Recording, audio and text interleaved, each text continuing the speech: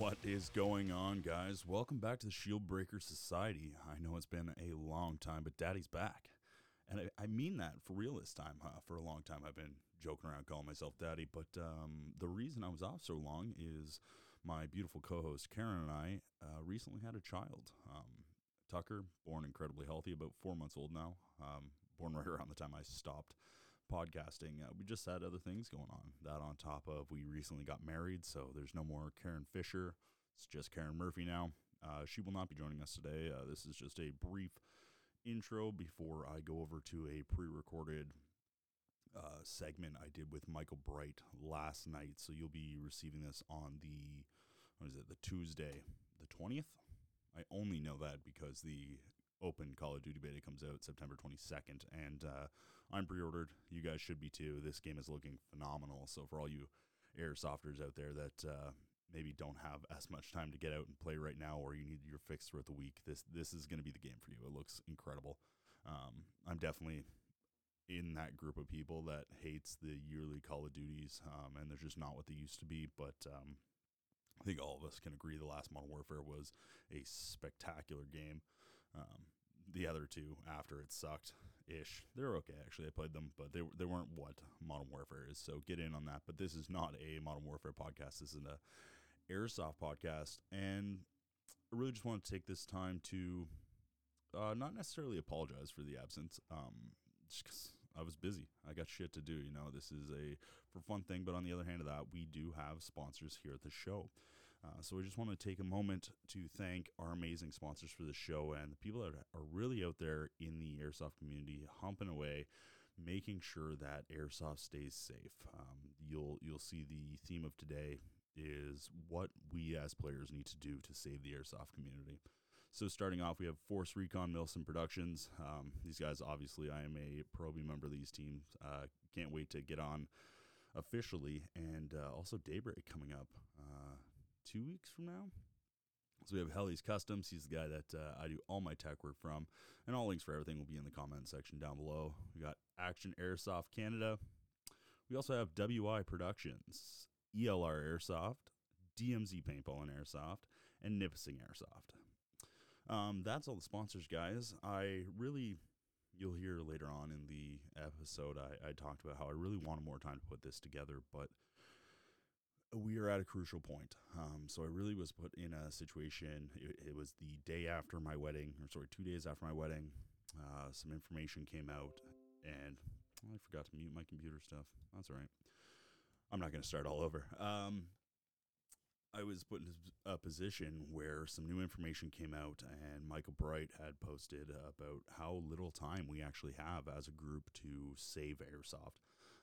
And that was all it took for me to say, okay, you know what? I'm actually not doing anything right now. There's no reason I can't hop on, record a podcast, because I think that a lot of us that do have podcasts and shows or big teams kind of don't focus on how much it is our responsibility to push this information out there. I think a lot of us, me included, sometimes focus more on the benefits of being a voice in the community rather than the responsibilities of being a voice in the community. So as much as I'd love to do a fun little drinking episode talking to my buddies about stuff, this is really more of a serious episode where hopefully the listeners, I know all of you will not take this information and use it correctly, but I hope at least a percentage of you do. Airsoft is in danger right now.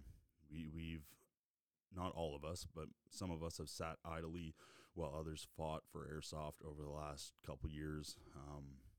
And now's our time to really all put in effort together. We really have to unify on this one, or in the next couple months, we're not going to have an Airsoft anymore, which as much as it sucks for the everyday player, there's people's livelihood at stake. It's not just a game to some people. To some people, it is a business. So I do hate to come back on such a serious note. I really would have liked to ease into it and take my time and create something that I'm very happy with. I've been talking about making a new intro for the show since I started the show. But luckily, after this, hopefully I'll get back into the groove of creating content and doing all that stuff. as some of you listeners might understand, being a new father is different. It really changes your time schedule completely. What used to be getting home from work, fooling around with my girlfriend, and I did not mean in that way, but I guess kind of in that way too. And then spending whatever time I wanted in the evening doing whatever I wanted. So it was like I could podcast, I could play games, I could this. Now you get home from work, you work a 10-hour day, 11, 12-hour day, depending on how the day goes. I personally work in utility construction, so it's one of those things you don't know how long you're going to work for. You get home and you have to split those precious, let's say, 4 to 5 hours, waking hours, between a relationship, a child, and yourself. So I'm definitely going to do this as I can, and I'm going to put in the effort where I can. But yeah, this is my saying I'm going to start putting in that effort as much as I can right now. So thank you very much, everyone who has tuned back in again. And I just really wanted to say, and I do say it in the start of the episode, do not solely listen to this podcast. There will be links provided for you to look at your own information and gather your own thoughts. Too many people just take content they hear and then use it as their own information, which is not something to do especially if you hear from me. I'm a reputable source when it comes to getting people to say things they know, but it is very rare that I have 100% understanding of certain things. Like I won't go out of my way to talk about something I don't know about. So I do like to make sure that you guys look up your own information. That's parl.ca. There'll be links and everything like that. But thanks again, guys. We're going to hop right into it because I don't want to waste any more time before I get this content to you. I do just want to briefly, not even really apologize, but if this episode seems a little bit rushed, it's 100% because it is. This was not the goal. It's come up, and I feel like it is my personal duty to do what I can to help the community. And I hope you all appreciate that and realize that it's your responsibility too. So thanks, guys. Have a great fucking day. Michael Bright, what's going on, buddy? Lots of stuff going on. It's been a busy summer. Lots of C21 stuff. Lots of Airsoft stuff. Good times. It has been far too long since we have seen each other. It has been a while, yeah. Well, I mean, you've had a lot of new stuff going on in your life, right? So it's been a very busy year. As I'm sure I might have said in the intro, I don't know. We're recording this before I do the intro, but I had a child this year with another the co-host Karen. I almost called her Karen Fisher, but that is also officially Karen Murphy. We also got married this wife year. Now, right? She's wifed up. So that was also a long time coming. But I'll tell you, like, I thought I was busy before, but planning a wedding and having a child was the busiest thing I could have done, and doing them at the exact same time was just wild. Yeah, it really took a lot out of both of us. And then on top of that, also, I was really focusing on rugby a lot this year. Also working on my own personal fitness and whatnot. Drop some weight, put on some size and whatnot. But what about you, buddy? You're looking really healthy right now. This for me has been a bad year. As we talked before, I struggle with my weight. Yeah. And this year's been like every time I start to get ahead, something happens. So like I caught COVID and that screwed shit up. And it took me like a good 3 or 4 months to like get past the damage that did. Like I was rucking, that's my main thing. And like I'd be getting towards like the 3/4 mark of my ruck and crashing hard. Post COVID, it took a long time to get past that. And I just got past that, and then I picked up shingles. Nice. And man, like I didn't know a whole lot about shingles before, but like it's horrible. And I had it like the worst thing is like on your face. So like this whole side of my face was all covered in blisters and stuff. And that kicked the crap out of me. And then as a bonus, when you have that, there's an increased risk of stroke that follows it.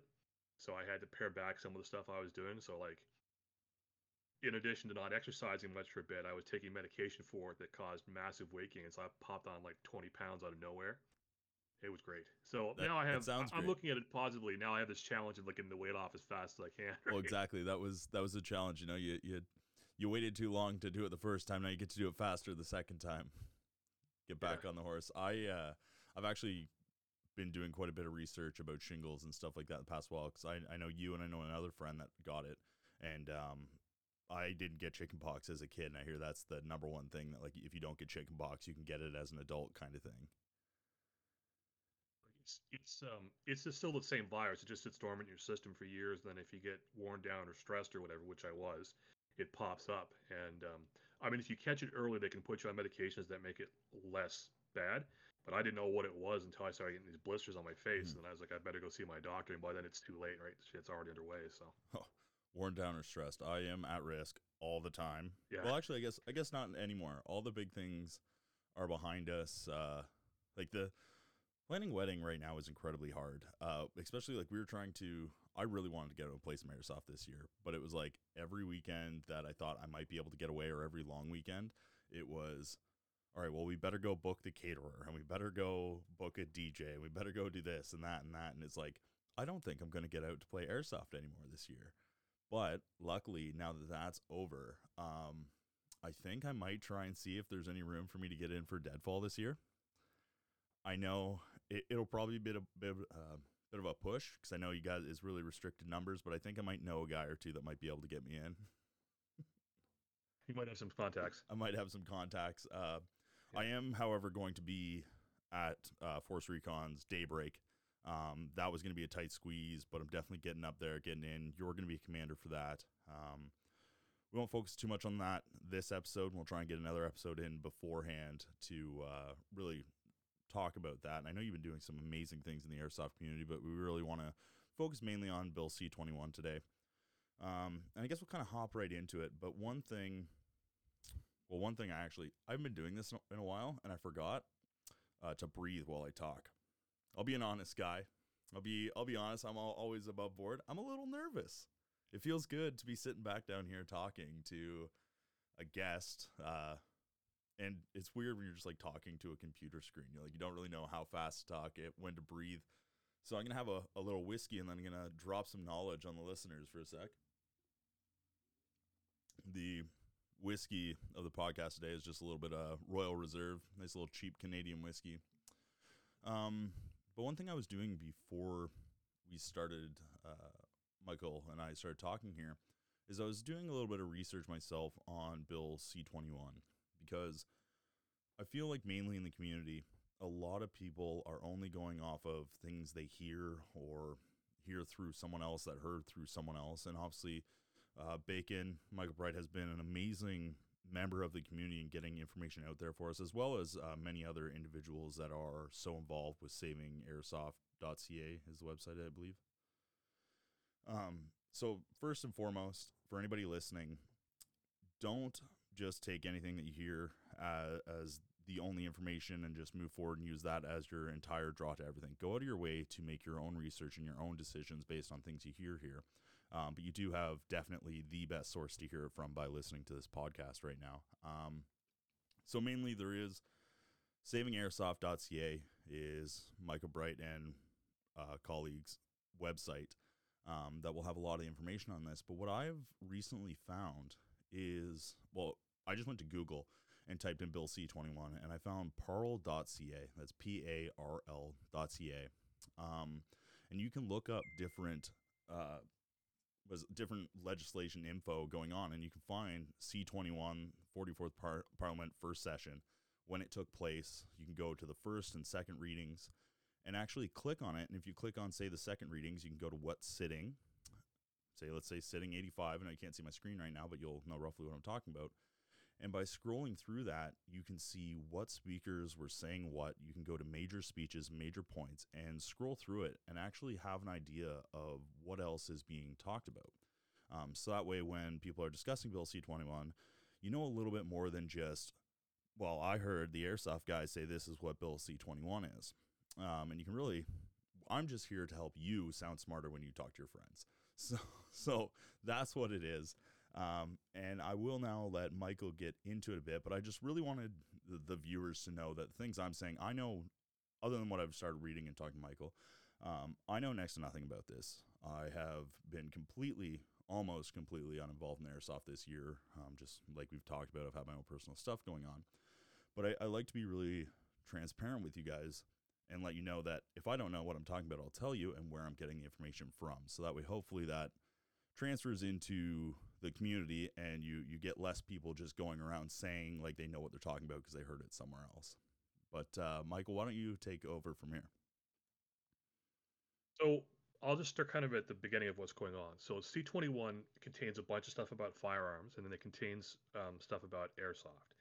And so the airsoft part of it is that airsoft is legal in Canada because it exists in a sort of loophole um, called an unregistered or uncontrolled firearm, which is basically something that looks like a real gun but fires a projectile above the 365 FPS mark with enough power to damage. They call it a pig's eye test. They actually shoot it at a pig's eye to see if it will cause damage, right? So it's above that 365 FPS and below 500 FPS and 5.7 joules. That's an uncontrolled firearm. And so you're allowed to own those, you're allowed to sell them, transport them. They don't really have any real, there aren't the same kind of restrictions on them that there are with real firearms, right?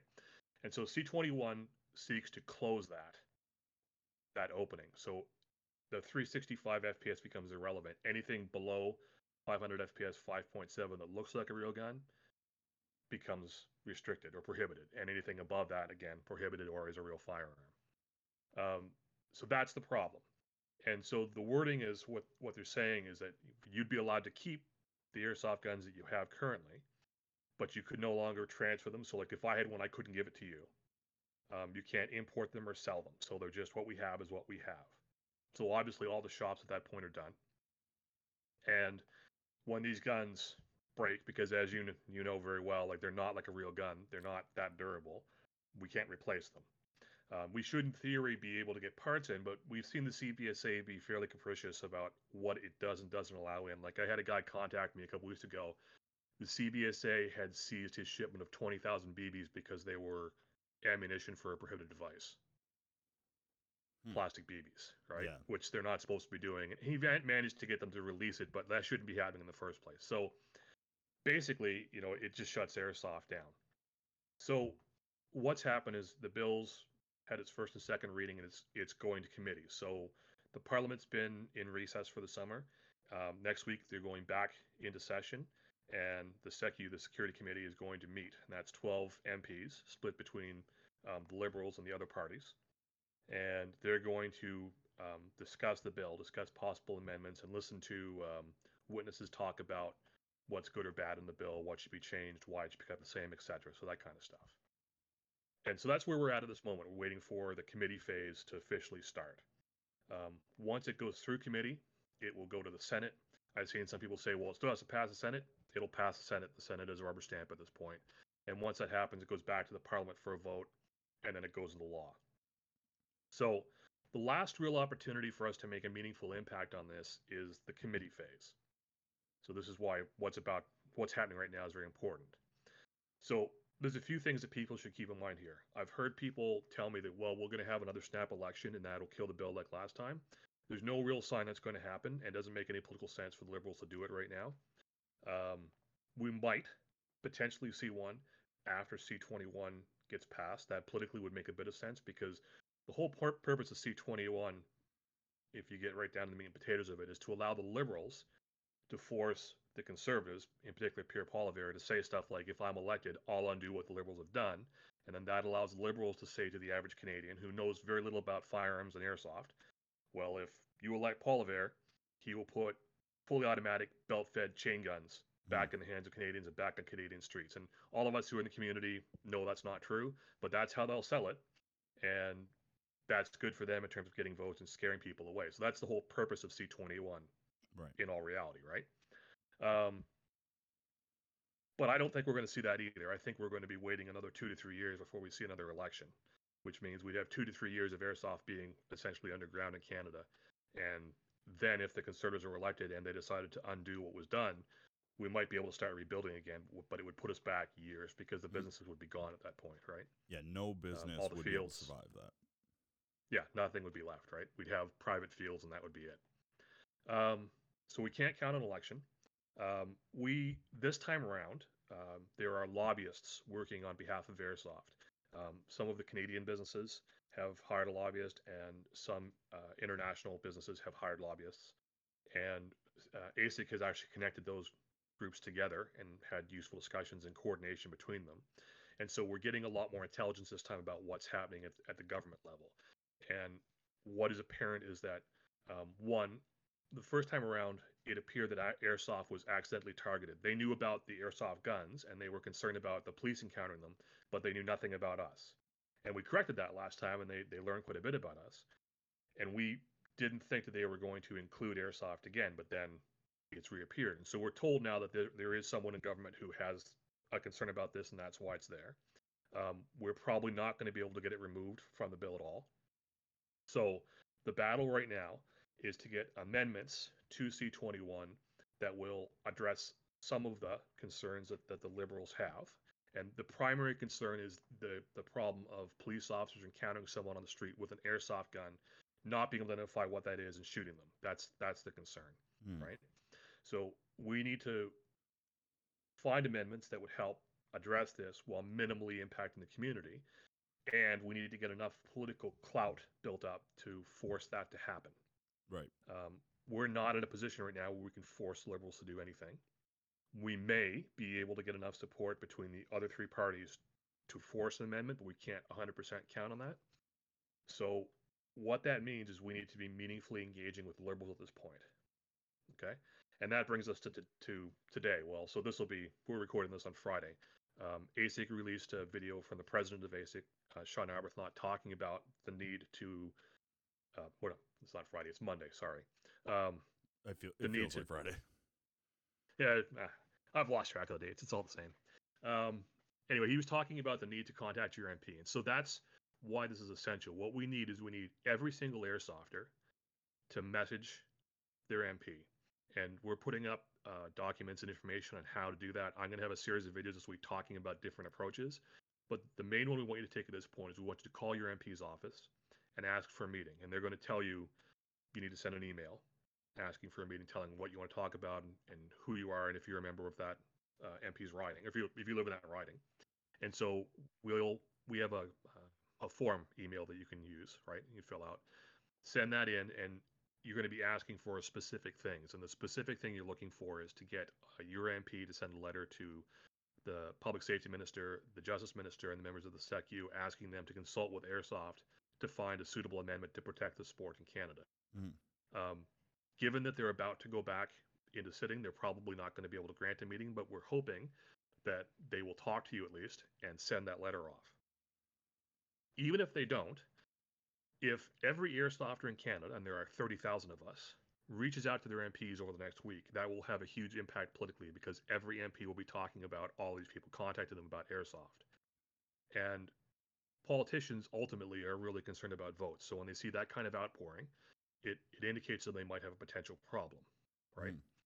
So again, we need everybody to do this. And when you talk to them, one of the things you need to make clear, well, two of the things you need to make clear is this. One, airsofters are not a homogenous group. We come from all different parts of the political spectrum. So some of the people, a pretty large number of the people that are being hurt by this are liberal voters, right? Or inclined a lot to vote for like liberals or NDP or Bloc, right? And so they're costing themselves vote. And then the second point is that we're an organized community, and if we aren't able to get an amendment that protects our sport, our response to that is going to be at the next election, we'll organize and we will help campaign for whichever parties are interested in helping Airsoft.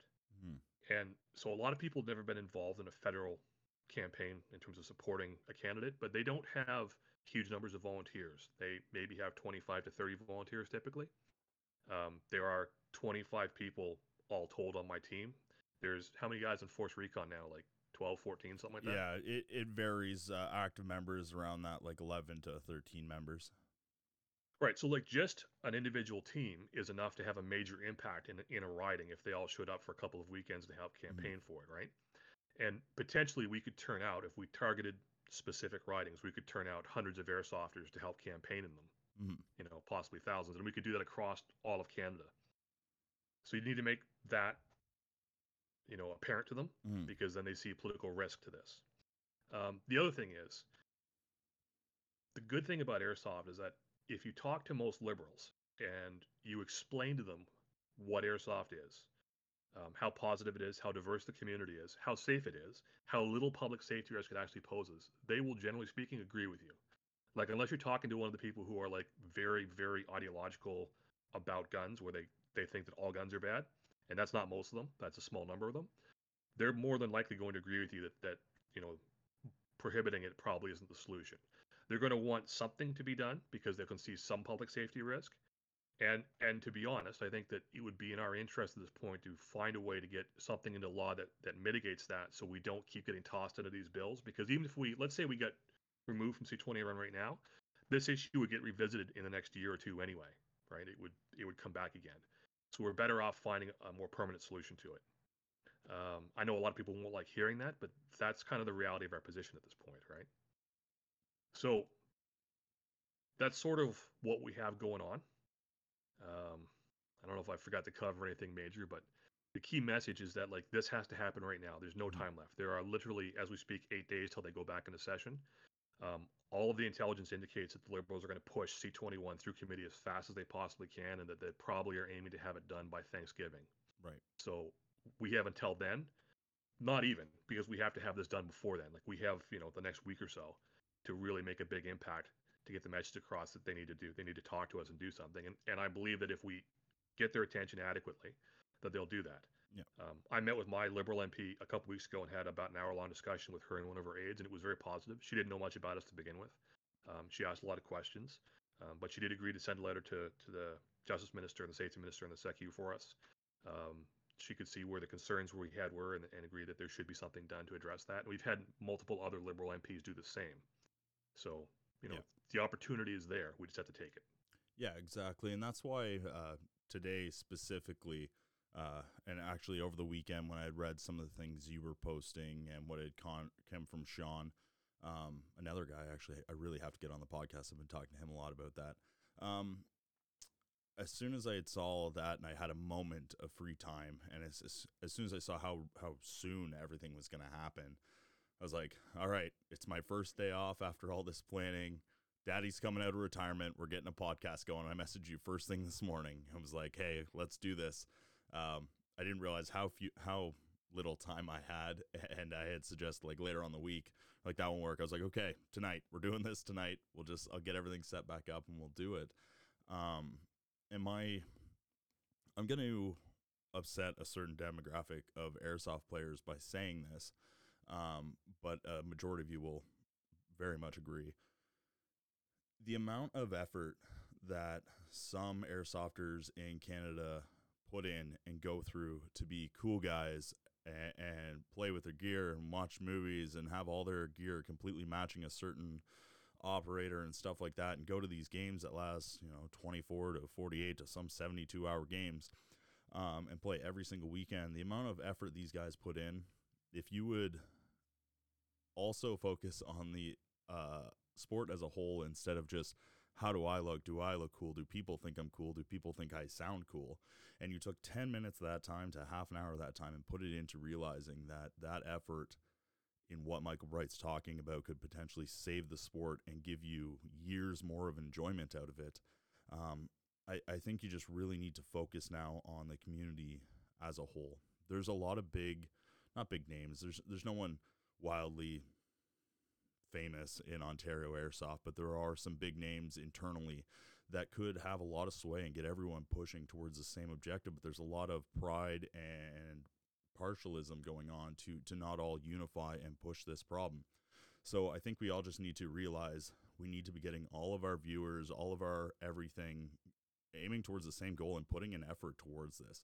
Because no matter what your little podcast is or your live show is or whatever that is, it won't matter in a year or two if we don't all work together to get this going.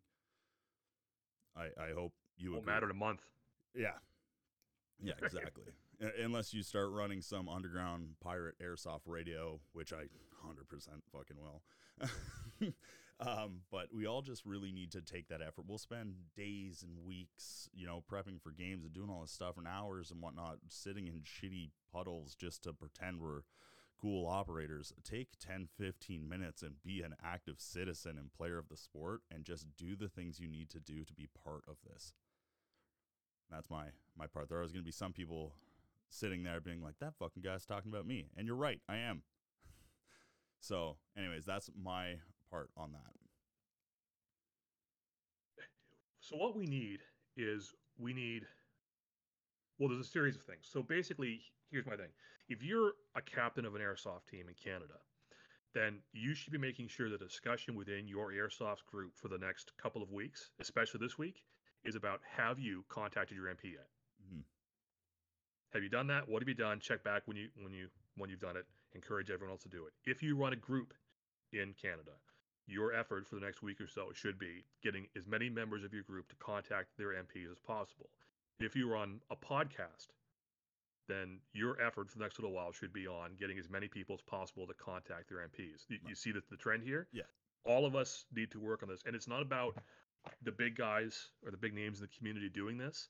It's about everybody who plays any role in this community where you have the ability to organize others. And this is now your responsibility. This is what you need to do. Mm-hmm. Right. And it's not hard. Right. So if you want, I can talk through the whole process about like Yeah. how you can go about contacting your MP. Right? Absolutely. That's my main goal with this show, other than the ones where it's like fuck around drinking episodes, is to bring people on that know more about me than I do to talk about things that they know about. Because if I was just sit here and talk about things I know about, shows would be super short. so please do guide us through that. And some links you can post up with this, and also like if you can go to savingairsoft.ca or Airsoft in Canada on Facebook, and you'll find this information there. If you're in one of the groups where we've posted the video that Sean's talking about, or any of the videos that I'm going to be posting this week, you'll find these links. So the first thing is you need to find out who your MP is, and most people I've talked to don't know who their MP is, which is kind of surprising to me. But that aside, it's easy. There's a website for the government of Canada, Parle, you're on it. If you go to Google and type in how do I find my MP, my member of parliament, it'll bring you to this. And all you have to do is put in your postal code and it tells you who they are, right? So that's your first step. Find out who your MP is. Once that's happened, there are multiple ways to get a hold of an MP or to get their attention. Type their name in and member of parliament into Google, and you'll find their office, which will have their email, their website, all that information, their phone number. That's your starting point, right? Because your first step is going to be call and say, hey, I'm a constituent in your area. I'd like to talk to you about Bill C-21, right? Send them the email. We're posting. Like I wrote up an actual form email that you can use just to fill in some information. You can take that, it's very easy, and send it off to them, right? Or you can write your own. And then once you've done that, you need to um, sort of politely put the pressure up. So all MPs now have Twitter, Instagram, Facebook. They're all on social media, right? And almost all of them have them open for comments. So you can go to their pages and you can start dropping comments. And I need to strongly emphasize this. When we talk to these people, we need to remember the 3 R's that I've talked about a lot. We need to be reasonable, rational, and relatable, right? I know you may have, because I do, have a lot of anger about what's going on, but you can't start yelling and swearing at these people. You can't be abusive.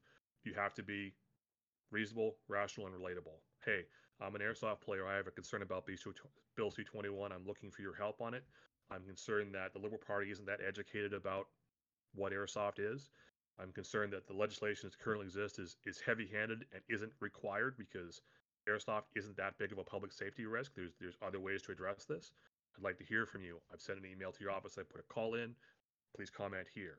You can do stuff like I did. I made about a 5-minute video and posted on my Instagram, and I tagged my MP in it addressing her. And that's what actually got her attention, was that she saw that and referenced it when we started talking, right? So you can do stuff like that. It's very straightforward. So ideally, they're going to get your email and either grant you a meeting, or they're going to agree to send off a letter that we're talking about. And if that's what happens, then that's great, because that's all we really need. Is we need to have a lot of them talking about this and a lot of them educated about this. All right. The other thing we can do is, and I'll be talking about this on my videos this week, is we should be targeting their social media.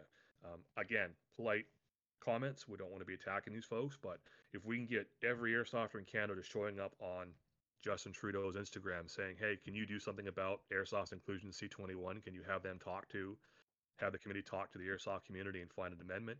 If we're posting that on Mendocino's social media, on all the SecU committee's social media, we need to talk to the NDP and the Conservatives as well. If we're doing that, if we're making that kind of noise and we're being, intelligent and polite and reasonable about it, that will help airsoft tremendously. And like, we're all creatures of social media. Like, do you know how many airsofters do you know who don't spend a lot of time on social media? That's all airsoft is. That's what it is, right? So take some of that time, take some of that energy, take some of the expertise you built up about social media, and direct it Hmm. for just a few minutes a day to making these kind of posts, right? Yeah. And we can build on that. It doesn't just have to be a singular effort. Like I said, if you have a team, right? Like you go into your team chat tonight and say, hey, we're going to each of you guys find your MP's social media and start making comments, and then post the links to where you're posting comments, and we'll all comment as well, Hmm. right? And then it's not just one comment; it's multiple comments. And politicians are sensitive to what's being said about them on social media because that's a lot of how they get elected now, right? Yeah. So if they're seeing a lot of comments about, hey, we have a concern about what you're doing with Airsoft, we want to talk to you, we want you to consult with us, we'd like to find a mutually acceptable solution, that opens the door to get the amendments that we need done, right? Hmm. It's not a lot of effort. If you can take 10 minutes a day to do that for the next week, Hmm. that could be all it takes to win this battle. Yeah, exactly. And Saving Airsoft also has its own Instagram page, right? Or ASC, Yep. it Yeah, we is. do. What I'll do is I'll make sure to get you to send me every link that might be useful. And when I post the like the bio of this episode, which should, as long as everything goes smoothly for me tomorrow, should be getting edited and posted tomorrow. So if you listen to this, or if you at least make it to this point in the beginning or end, seems a little bit sloppy in the editing, which I'm sure it won't, because my post editing process is pretty simple. But if it does, it's because this is really an episode that I'm trying to get out there. If it sounds throughout this episode that I started off talking really fast, took me a while to get into the zone, it's because I came out of a 2 month not podcasting, doing other things, straight into this. So I do apologize to listeners for that. But we're back. So I'll get Michael Bright to send me all of the information that I can that gives you all the links you can. I will be mainly posting it in the Ontario Airsoft Facebook page. That's where a lot of us go for a lot of our information. So that's where the link will be paid. I'm not really using my own Shieldbreaker Instagram anymore, because why would I use that when I can use Force Recons? It just makes way more sense. Yep. I've had a couple people be like, oh, like there's nothing being posted on your Instagram. I'm like, why the fuck would I use something with like 70 followers when I can use someone with thousands? Why would I do that? So thank you to Force Recon, one of the amazing sponsors of this show. But getting kind of into something you had said about how little time it takes to put in the effort of this, I think you really touched on the fact that it's not just the big members of the community. Like I had pointed that out, just saying like people that can organize people to get in and do things. Yeah, but it really does come down to every little player. Like even if you're a player listening right now that goes to the odd walk on and you're just getting into Airsoft and you don't know very many people and you don't really have much of a say in your own personal community kind of thing, this is your part to really help save Airsoft. Every little, when it comes to messaging Parliament and doing all that stuff, it doesn't matter if someone with a massive podcast or YouTube channel says something versus just your average everyday Joe with 3 kids that plays once every 2 months just for fun and relieving stress. Like we're all a voting member. Well, all of us adults are all voting members of this province. So everyone needs to take time and do what needs to be done to help save this sport, or like Mike said, in months it's going to be dead. 50 right now. Sorry, Like it go either. your voice kind of cut out at the start there. Sorry, so we think it's like 50-50 right now. We could get the amendment we need, or they might pass it the way it is, and we're done. Right? There's no guarantees at this point. So this next week is critical. It has to happen right away. So working onto, well, I guess it would be worst case scenario, but what would be some changes we could make to Airsoft that you think would find a common ground or a reasonable way to let Airsoft continue?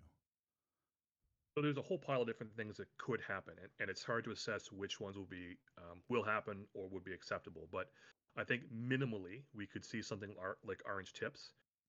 We might see an extension of that where you have to have some kind of bright color on the gun elsewhere, like on the stock or on the fore end, Mhm. like you see in California or like you see down Like the in Portugal does that, like right? blue tape or Blue or green or something like that, something Mhm. visible, right? So that's a possibility. Um, you you might have to transport it with like a brightly colored barrel sock on it, for example, so that if the police saw you transporting it, they would know that it Mhm. was an airsoft gun or likely an airsoft gun. So those are possibilities.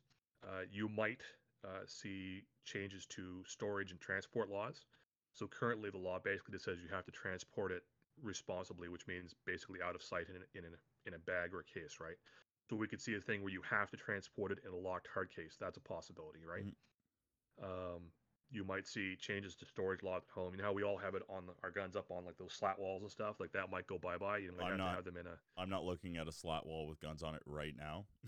Absolutely not, right? You might have to have them like in a closet that's locked or a storage container or something like that, right? Those are possibilities. We might see something more. We might see a UCARA style system where you have to be basically a member of an airsoft field or club in good standing in order to own these things. That's a possibility. Um, on the fire, we might see actual licensing occur, Mhm. right? I mean, we would prefer to avoid that kind of more intrusive things because it will, well, one, it'll make it harder for people to join the community and will slow down the growth, and we don't want to do that. And two, the federal government has a history of like enacting a firearms law and then coming back a few years later and enacting another one and another one and slowly chipping away at these things, right? Right. And so we prefer to take whatever route will most minimally impact us while addressing the basic concerns Right. and try to work to defend that point, right? Um So at the yeah. moment, one of the things but we're trying to find out with ASIC is like we're talking to the industry about like what do you want to see, what would have least impact on your on your business, right? Right. Right. I mean, optimally, and what we would all like to see is for airsoft to stay the same it is and not have any Yep. real effect on us. But I think we do at this point, after the second reading. At the first reading, we were kind of hopeful that maybe we might be able to stay exactly how we are, but I think we all realize that it's not going to stay exactly as it is this, unless the airsoft community really comes together and pulls it off for us. Um, but on the other hand, If sorry, if like all 30,000 of us this week contacted our MPs and started commenting on their social media and making just a huge amount of noise and presence, right? That might be enough to scare the liberals into saying, hey, maybe we should just take this out of the bill. I mean, that's a distant possibility. right, More realistically, we're not in a position where we have a lot of leverage right now. Um, we could be after the next election if everyone organizes a campaign for the parties who support us. right, That kind of thing could send a message that we should be left alone, but we're not there right now, right? So the chances of us being able to force a situation where they don't do anything at all is extremely unlikely at this point. And I know that's going to be frustrating for a lot of people. A lot of people are like, no, no compromise, but we're not there, right? right, It's either we find a compromise or we cease to exist. That's where exactly. we're at right now. Which is why in the past I've said some polarizing things and have been told that clearly I don't care about airsoft, because I have pointed out that as airsofters we're going to have to find a way to play airsoft under whatever decisions are made. If it is orange tips, everyone hates the idea of orange tips, but if it's orange tips, if it's colored guns, if it's this, if it's that, like you said, if it's transferring in locked boxes, we're going to have to find a way to play the way the government will let us play. It sucks. It is what it is, and why it sucks as much as it does is because as much as we'd all love you to, everyone that plays airsoft isn't doing the best they can to try and make it stay the way it is. So the rest of us that are doing our part are going to have to realize that we have two options. We only have one option. That's to do what we can to give you guys all the information and hope that you do support it, and then also be willing to play whatever airsoft's left. There's a lot of people in this community that have almost outright said that they won't be playing airsoft if it comes down to colored guns and this and that. You might as well go play paintball or all this stuff. But for those of us that, So, sorry, you go ahead. sorry, it's the thing you have to consider is that this is potentially the first round of a few in this particular battle, right? Mm. So our goal right now is to get an amendment so we continue to survive as a community. And so let's say that that's orange tips and maybe locked hard cases for transport, right? That would be, from our perspective, a starting point. Um, if that were to pass, the community could survive with relatively little difficulty. Sure, the orange tips would be a pain. We'd find a way to deal with them, right? The locked storage, like hard cases and stuff for storage, that would be a pain, but we get by, right? And in truth, that kind of thing would probably eliminate a large number of the potential problems that we see where people are transporting something stupidly, right? But we now have multiple provincial airsoft organizations. ASIC is now incorporated as an actual lobby organization. We're going to continue to exist past this. And so the fight would continue, and we would work towards whatever the best solution for airsoft was in the long term, right? So, provided that we don't just get stamped out here in the next few weeks, um, the battle continues, right? And Mm-hmm. we'll start to work towards something that's more acceptable to the community at that point. Mm-hmm. But we only get there if everyone does what they have to do right now and Mm-hmm. gets involved, right? If we don't, then they'll pass the C-21 as is, and that's it, right? And then the fight to get back from that will be way more difficult. Way difficult, yeah. And the other thing for me personally, so I know like there's a lot of people out there that are just airsoft players, stuff like that, and don't maybe don't look at the side of Bill C-21 from both sides.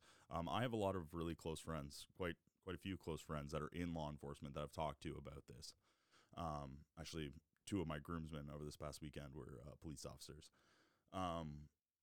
and I'm personally not completely against the idea of making a small change to airsoft if it is the lockbox. If it ends up we have to do orange tips, stuff like that. Like, as much as I'd love it to stay the same, I can personally understand it. But also the orange tips would just start, people that are trying to do illegal things would just start spray painting their guns the orange tips anyways. Like, that's not a way to completely fix a problem. But I do also have an understanding of the fact that there's, in some shitty situations, there's officers that are put in a spot where they have to decipher really quick if a gun is a real gun or if it isn't. And on multiple occasions, an officer has made the wrong choice.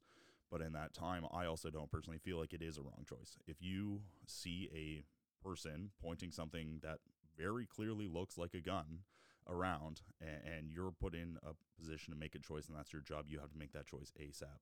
And it's shitty. It happens. And so if keeping airsoft alive would mean to make some sort of visual change to these markers, then I'm 100% on board, and I'll keep playing airsoft no matter what. Yeah.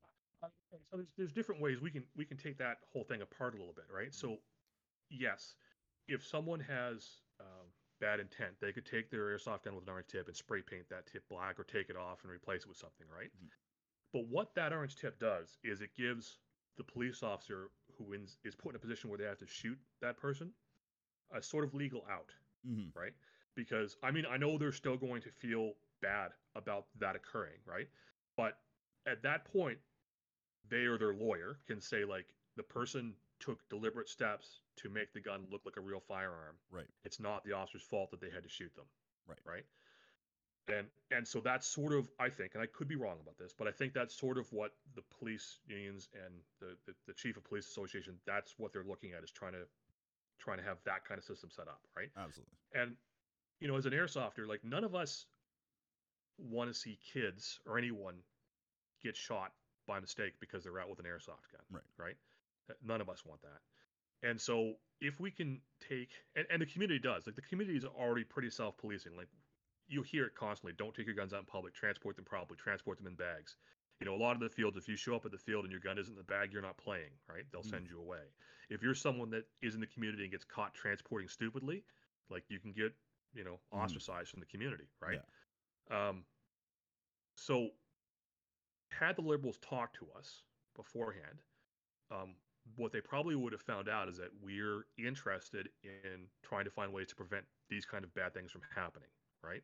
And we could have offered a lot of expertise about the community and the industry about how to best accomplish that. So for us, kind of the best case is if we can present to the Liberals the idea, like, look, we're not totally against you here. We're okay if we could talk and come up with intelligently crafted legislation that helps reduce the risk of this, then we're pretty much on board with that kind of thing, right? Because we'd like, as a community, to not see bad things like that happen, right? I mean, and that takes a little bit of setup. So one of the things that, if you've been paying attention to the firearms part of the debate, is that Trudeau has said a number of times, like, one death is too many, right? That's the justification for why we want to ban firearms. And in Canada, we don't make decisions based on that kind of rationale, right? Mm-hmm. And here's what I mean by that. Privately owned pools are very common in Ontario, right? There's a bunch of them around. every year in Canada, the average is 34 people drown in pools. Most of those people who drown are children. Most of the drownings occur in privately owned pools. You will notice that it's not illegal to have a privately owned pool in Canada at this point, right? Yep. But we take steps to try to minimize that. We craft legislation that requires you to limit access to the pool, so you have to have fences around them. We use education to make people aware of the risk of that. We have programs to try and drown proof children early on, right? So we don't go like one death is too many. We look at what good does this thing cause in terms of having it, right? And pools have a lot of good for people. And we weigh that against the potential risk and we try to minimize the risk. And that's all we're asking with Airsoft is we're asking them to look at the good that Airsoft does, right? Because it does a lot of good for a lot of people, Mm-hmm. right? And then craft legislation intelligently based on that to try to minimize the perceived risk. Yeah. No, That's a little bit deep for some folks, but that's basically what we're trying to get them to understand is that's what we want. Right? yeah, absolutely. And it's the hard part is like a lot of people are looking at it like, being like, oh, why is Airsoft being dragged into this and stuff like that? And you have to assume this was a natural progression based off we're playing a sport that is somewhat a simulation of real world military conflict. Like we're not playing paint by numbers out there and wondering why we're getting stuck in a bill. Like this is something that I'm sure any reasonable Ontario Airsofter could have looked around at some laws and stuff like that in the rest of the parts of the world and been like, oh, okay, this might someday come to our doorstep. It's just now we're being put in a point where we have to take action to do what we can to keep surviving. We've always recognized as a community that the biggest problem was going to be that the guns look like real guns, Mm. right? And that was always going to be a concern. And we've tried internally to police that to try to make sure that we weren't causing a problem, Mm. right? And so now that problem exists, and the government is interested in doing something about it. So now we have to engage with the government and try to craft or try to shape what their response to it is, Yeah. right? And again, like I said, I know there's lots of people who are like, we don't want to, we want them to just leave us alone, but that's not realistic, right? They're not going to leave us alone, and we don't have the political power to force them to just leave us alone. Yeah. We potentially have the political power to get them to pay attention to us and work with us to try to solve the problem. Mm-hmm. So that's kind of our best case right now is to accomplish that, get them to work with us and try to craft legislation that doesn't destroy the sport and the industry, but addresses the problem to some degree. Exactly. And when we were talking a little bit earlier about the transportation and possible use of firearm or airsoft, are you allowed to call them rifles now? Like what are we supposed to call airsoft guns right now? Because guns is a bad word for it in this political landscape. Yeah. So it's hard. So the suggestion that I've seen and I like is to call them airsoft blasters. Blasters, okay. And I like that. That sounds good to me. Paintball did that with the markers Markers, years yeah. ago. Like when I used to play paintball back in the 90s, I was there when paintball went through the transition to what it is now, where it was like they were banning camouflage, they were enforcing safety standards, and they're calling these markers. And so I think that calling them blasters is a good idea.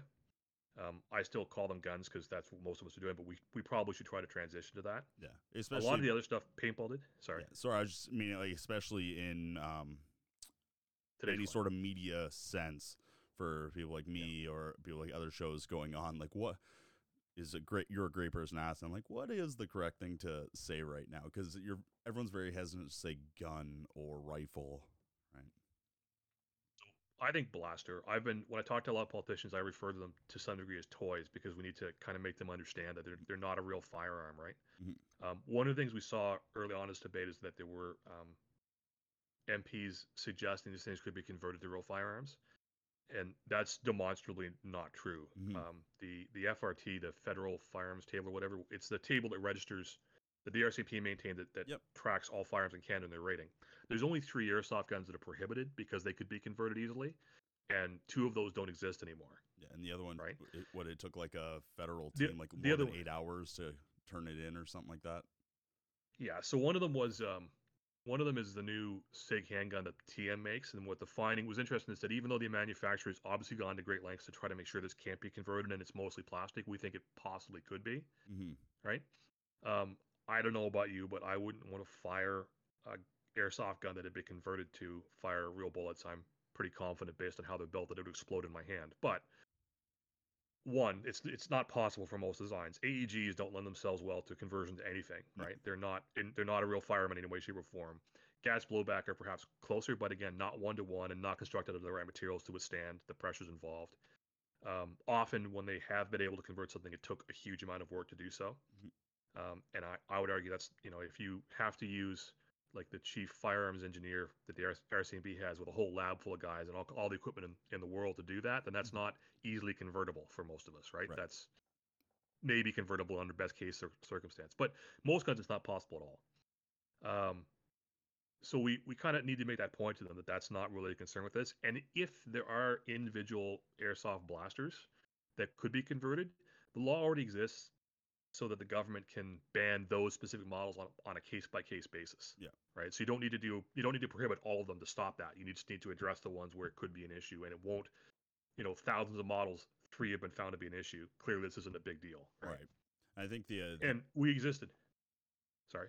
oh, so this is one of the harder parts of doing through Discord is sometimes the delay.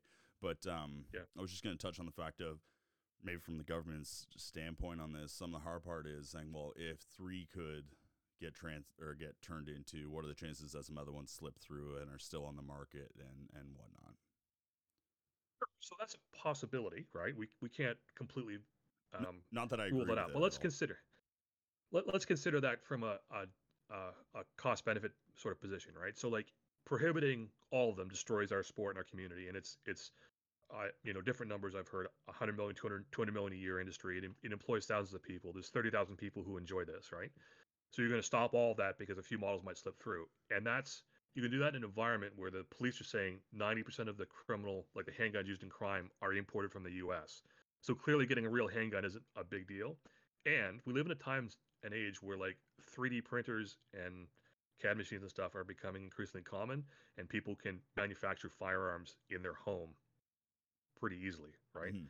So, what are we going to like prohibiting everything based on something might slip through? Doesn't seem to make much sense to me when you're causing a lot of harm to a pretty good sized community. Right.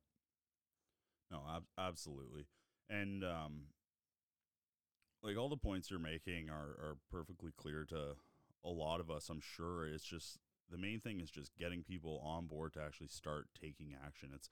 It's very hard to mobilize a group of people to do something that is more than just going and enjoying their hobby.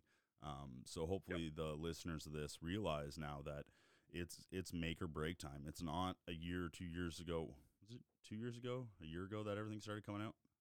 Was it last year? It was a little over a year ago A that the little over a first year ago? time this happened. Yeah. Yeah, and it was everyone's kind of in the mindset of, oh, that's tomorrow's problem, and it probably won't go through anyways because why would airsoft get banned, kind of thing. And now we're here, and the hard part is there's still some people out there that are making airsoft look bad a lot with the transportation rules.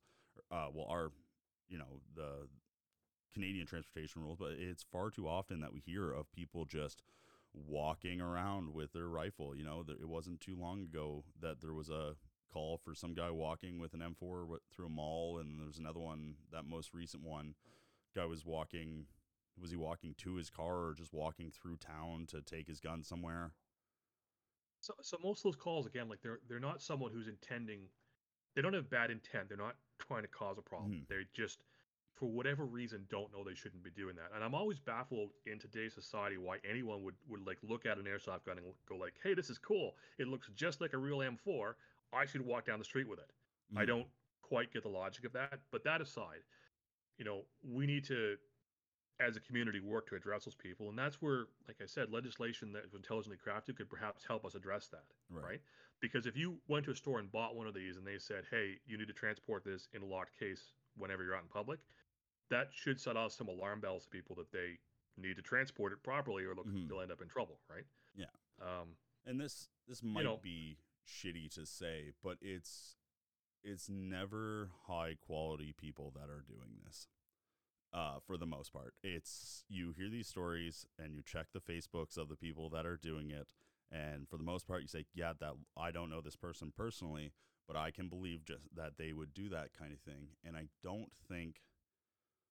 think stores, for the most part, every store that I've been in does a pretty good job of saying like, "Don't enter this store with like a non-conceal or like unbagged or anything like that." weapon. I think most people, especially in airsoft communities, do a really good job of saying like, put your guns in bags, do not be walking around, do not be doing all this stuff. And for the most part, the people doing this are look relatively uneducated in what you should do as a person. Like if I was to look at an airsoft page and see, oh, Lucas from Aegis did this, I'd be like, wow, something must have slipped his mind. Like, that's a really upstanding dude. He's a great dude. I can't believe that happened.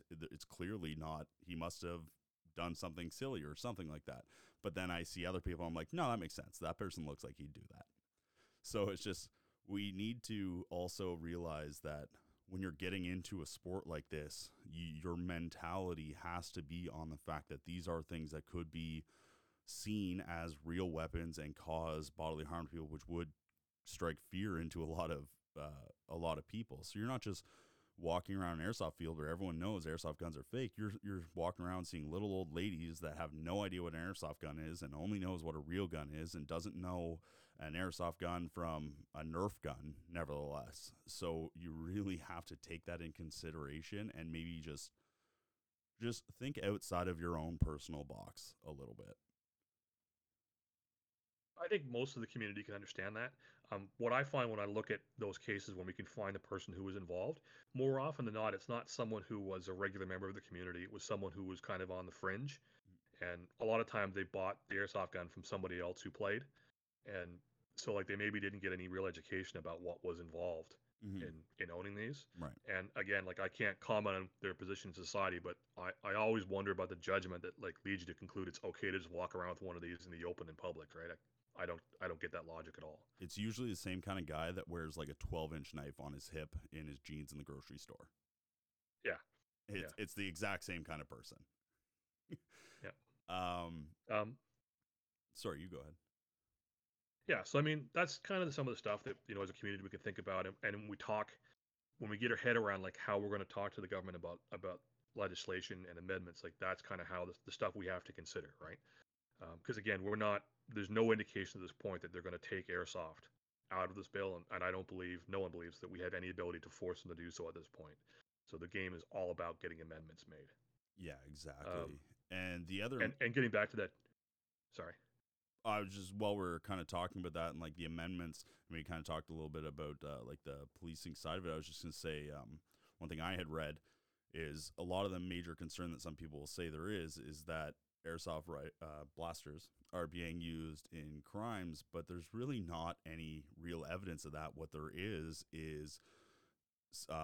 raids and stuff like that where airsoft blasters, I'm having a hard time getting with that. I'll get with eventually, are found as well as other weapons, and they're kind of just being rolled into they are being used for crime.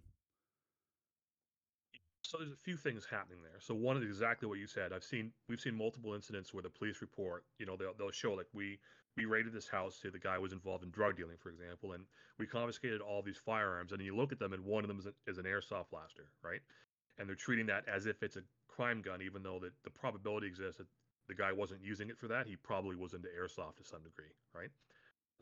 The other thing is in talking to the police and the community, we do know that they encounter people on the street with these um, intermediate velocity air guns, right? So that's airsoft and pellet guns and stuff that look realistic.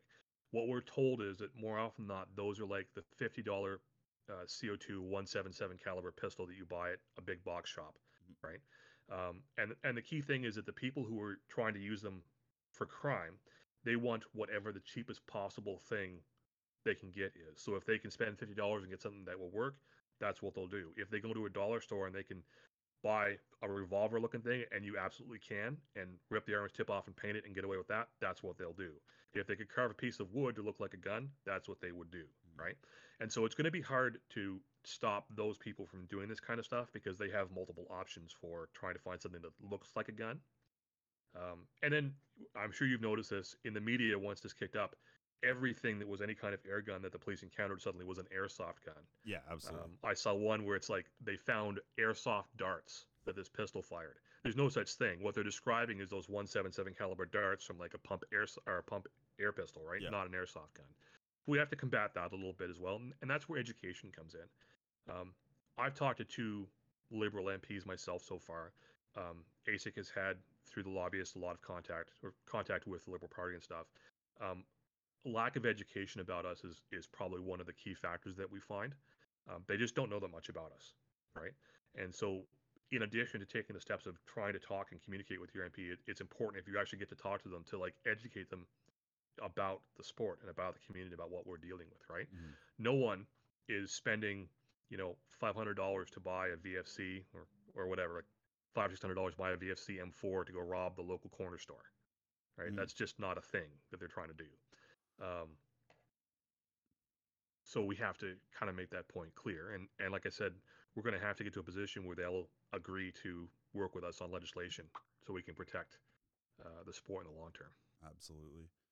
Well, Mike, I think you've made some really great points here, and I think that hopefully anybody listening really takes this to heart, and after listening to this, goes back, looks at the links, and does what's needed to be done. I have a question I have for you getting out of this. Would there be any way to not be too intrusive to make some sort of raffle or giveaway for people that have messaged their uh, member of parliament? Is there like a way to say, send us a screenshot of this that's not like show us your email that you sent them or something like that? There's probably a way to do that, and I can raise it with ASIC. The concern at this point is we have very little time left, Right. It'd be and so quick. the guys that run ASIC also run businesses or are full time, like employed full time and stuff, Mhm. and are really really busy. Right. So it's hard to organize stuff like that. Like today, Sean's video came out, and I got 45 messages from people asking what's going on, Mm-hmm. right? And I try to get back to everybody as best I can. But like it's a lot of work. So I've had a lot of people say, well, why not this, why not that? The answer a lot of times is just not enough time, Right. right? We're doing as much as we can, and the key issue is, like getting everybody to talk to their MP. If we can arrange something like that, a raffle, that'd be great. Mm-hmm. But the big thing right now, like if I was to like, if there's a single message that I want your listeners to take away from this, is the moment this podcast ends, go to the site to find out who your MP is. Immediately look them up on Google, copy down the information on their website, all their social media, their email address, and then call and ask for a meeting. And then when they tell you need to send the email, go to the ASIC page, the Saving Airsoft in Canada, and copy the form letter that we've prepared, fill that out, and send it off right away. Mm-hmm. And then start going to your MP's social media and making polite, reasonable, rational, relatable comments, asking them to talk to the airsoft community about this before this bill goes through committee completely. Right? Yeah. That has to happen today. That's where we're at now. There is no tomorrow. Today. Okay. Absolutely. And one thing, I don't know if any of the listeners this might happen to, when I went to the ASC website, for some reason on my computer, it was telling me that I needed to update my browser, that the website wasn't supported on my browser. And even after I updated my browser, it also wouldn't open up for me, but I was able to find it on my phone. And it worked perfectly on my phone. So if any of you guys are having that sort of issue like I had, it could be my own personal computer, not happening to anybody else, but just try from your cell phone as well, and do what you have to do to get in there. On to our website guy to see if there's a reason that was happening too, right? Yeah, 'cause it was telling me that Chrome wasn't supported. I could either download Chrome to view it, and I was like, why is Chrome not supported? But also I can download Chrome to use it. This makes no sense. But I'm not a tech guy. Me either. But anyways, Michael Bright, thank you so much for coming on again. You have definitely been the most requested and most on guest of this show. You always have something great to say, and I do have to get you on again real soon to talk about the other amazing things you're doing in actual airsoft instead of the amazing things you're doing outside of airsoft, saving airsoft. But for anybody listening that wouldn't have caught it now, or if for some reason I don't put it in the intro, Michael, aka Bacon, is the commander for Greenside for Nightfall this year, Daybreak this year, and the Nightfalls and Daybreaks past. So we'll be looking forward to seeing him. Is there any spots left for Green on Daybreak? Now that I'm trying to fill. Yeah. Oh, sorry, you cut out a bit there. Can you say that again? There's a couple spots open right now that I'm trying to fill. Okay, Yep. so if you hear this, you can get a hold of me, or you can get a hold of Force Recon directly, or go above and beyond, talk to Mike directly, tell him you're looking to get involved. Because clearly, as you can tell, Mike's a great guy to play under, very organized. Not the best at winning, but that's okay. I had Focused on having a good time. I had to throw that in. I had to find a way to chirp you. But thank you so much. I haven't won a single one of those events yet, but people keep coming back to play for me, so I guess I'm doing something right. Yeah, and you know what? It's not. I've done my fair share of commanding, and it's great that you embrace the fact that it's not. It doesn't show anything necessarily on you by losing a game of Airsoft. It's not you directly losing. It's just us all out there playing a game, and you are consistently bringing back a positive attitude to a sport where someone has to win and someone has to lose. There's no ties in Airsoft. There's no whatever. And you are giving the guys someone to follow, knowing that doesn't matter if you're so far behind or so far ahead, you're going to be the same consistent leader on. And that's why people keep coming back and playing for you. I mean, I always try hard to make sure we win. Haven't succeeded so far, but for me, like losing isn't like it's not the end of the world. I don't worry about it too much. What would worry me is if people were saying, "Hey, I had a shitty time," right, or "I didn't like playing for you." That would bother me. Yeah, and that's not what's happening, right? People are coming back again and again. So well, and Daybreak might be your chance. You have quite a bit of experience out with Sega now, don't you? Played a few games there. I've been a couple times. Yeah, a couple times. Don't give away our secret route that we use for sniping. No. But anyways, buddy, glad to have you on. I will be talking to you again in the future. And anybody listening, make sure to follow these links, follow all the instructions you learned here today. And if for some reason you have any problems finding any links, feel free to message both of us. And also just ask questions. I'm sure if you go out of your way to ask me questions, I will refer you to someone else for the most part. I am not one of those people that will try and tell you information just because I've heard it. I will send you to the person that I heard it from. So thank you guys, and everyone have a great fucking day.